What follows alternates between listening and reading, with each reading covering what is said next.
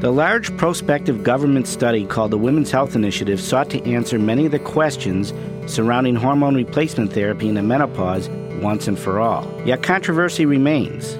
You're listening to ReachMD XM 157, the channel for medical professionals. Welcome to the Clinicians Roundtable. I'm Dr. Michael Benson, your host. Our guest today is Dr. Leon Spiroff. He is a professor of obstetrics and gynecology at the Oregon Health and Sciences University in Portland. His book, Clinical Gynecologic Endocrinology and Infertility, has now been published in its 7th edition. He has served as department chair of obstetrics and gynecology at both the Oregon Health and Sciences University as well as Case Western Reserve University. Welcome, Dr. Spiroff. Thank you. Pleasure to be here. We're thrilled to have you. First of all, let's talk about the Women's Health Initiative. What is the area of controversy regarding hormones and heart disease? It's now been 6 years since the first publications emerged from the Women's Health Initiative. And the first publications gave the public the message that 20 years of research were wrong and that the WHI had corrected 20 years of research. Over these 6 years, slowly but surely, an accurate appraisal of the WHI has emerged. And looking back on it now, the controversial area was cardiovascular disease, because in all other areas, the findings of the WHI, in fact, agreed with 20 years of research. Prior to the first publication in the summer of 2002, there had been a growing belief that estrogen therapy to postmenopausal women could reduce the risk of coronary heart disease. Then there emerged not only the WHI, but just before it, the HERS trial, which was a secondary prevention trial of estrogen given to women with coronary heart disease, finding no benefit. The WHI then was published in 2002, and it said that there was an increase in heart attacks, coronary heart disease, with estrogen therapy. And of course, that was the major message, that the previous research was wrong, the WHI had corrected it. So now there were 2 studies that showed no benefit of hormone replacement therapy, and this actually created a sea change in clinical practice, did it not? Well, it certainly did. The prescription of hormone therapy plummeted because of all the bad publicity that followed the WHI. It's important to separate, in terms of coronary heart disease, primary and secondary prevention. Secondary prevention means you give estrogen to women who already have coronary heart disease in the expectation that it would reduce the risk of a subsequent clinical event. We now have multiple secondary prevention trials on this issue, and it is very, very clear that secondary prevention doesn't work. And what has emerged is an explanation, and that is that once you have unstable plaques, that means plaques, atheromas with necrosis and inflammation, estrogen is actually harmful. It causes a thrombogenic reaction in an unstable plaque.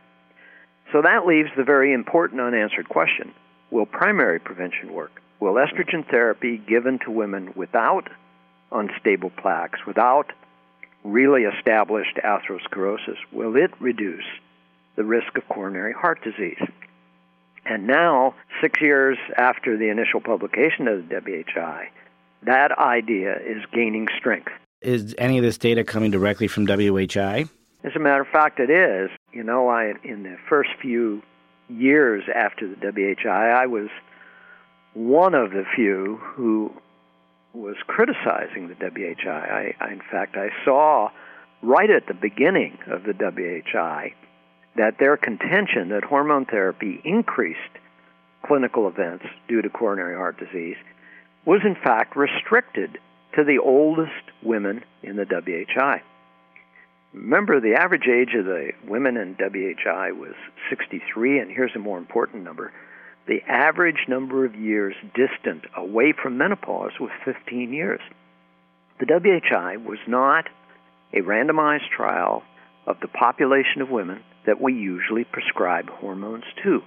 It was an older population, and so it's very logical you would expect there to be a lot of women with established atherosclerosis in that population. Now, for our audience in WHI, they were just being started on hormone replacement therapy. Is that correct? Many of them had been on it previously. And they were starting up again on it? And they were starting up again on it after being washed out. So in a sense, it was an initial exposure.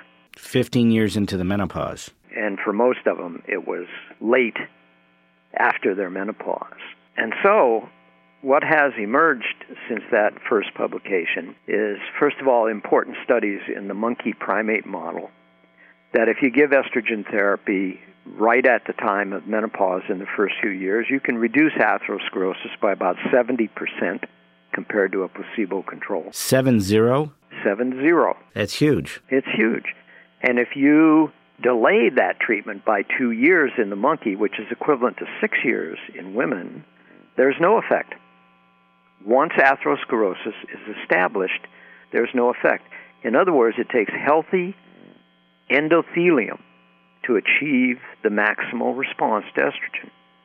The Nurses' Health study then went back and divided their hormone users into two groups, those who were exposed to hormones in the first 5 years after menopause, and a group exposed to hormones not until 10 or more years after menopause.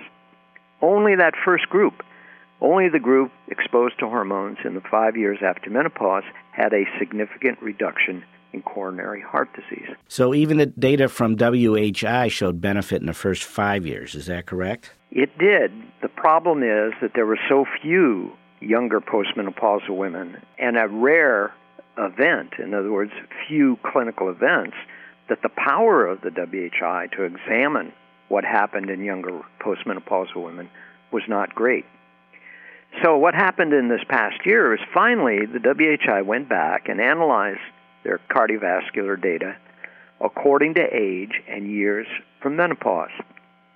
And they published the results of that analysis, confirming what was there all along if you looked hard enough, and that is that the increased risk of coronary heart disease was present only in the oldest women in the study, and by that I mean 70 years of age or older when they started their hormone therapy. And you know, there's also been confusion about the risk of stroke. In this new analysis from the WHI, if you eliminated women who had risk factors for stroke or women over the age of 60, there was no increase in stroke associated with estrogen therapy. Was there any protective effect? As a matter of fact, there was. The WHI had a study within their study, a coronary artery calcium study, PET scanning. And they found that the treated group had a 61% reduction in coronary artery calcification compared to the placebo arm. In other words, that estrogen exposure in that younger population reduced the progression of atherosclerosis. And I want to point out that similar studies have been done with statins. And those studies failed to find that profound reduction in progression with statins. So this cries for a randomized trial comparing estrogen to statins in young postmenopausal women. It may very well be possible that estrogen is actually more effective in primary prevention of coronary heart disease. And I want to add one more point. There's a very large observation arm in the WHI. Over 53,000 women are being followed, and we sometimes forget that that's in existence. There's been one publication from the WHI in the observation arm. There was a profound reduction in cardiovascular events in the women on hormone therapy in the observation arm, a 50% reduction in coronary events and strokes. Now, they went to great lengths to explain why it differed with their clinical trial, and I think there's an obvious explanation. In the observation arm, the women on hormone therapy are the ones we usually prescribe hormones to, a young postmenopausal group of women, mainly women in their 50s. In the clinical trial, it was just the opposite. It was old women. Is there dose-response effect, and what about duration? Yeah, we don't have enough data to answer dose.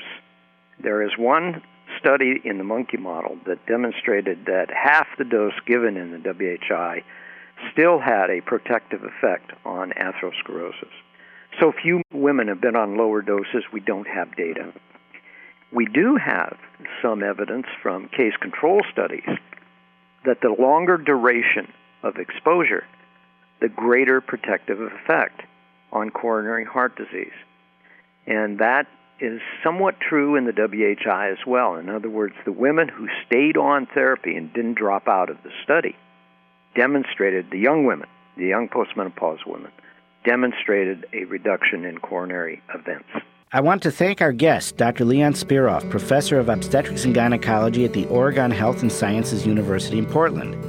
We have been discussing the effects of hormone replacement therapy in menopause on the risk of cardiovascular disease. I'm your host, Dr. Michael Benson. You have been listening to the Clinicians Roundtable on ReachMD XM 157, the channel for medical professionals. We welcome your comments and questions through our website at reachmd.com, which now features our entire medical show library and on-demand podcasts. Be safe. Be informed. Thank you for listening.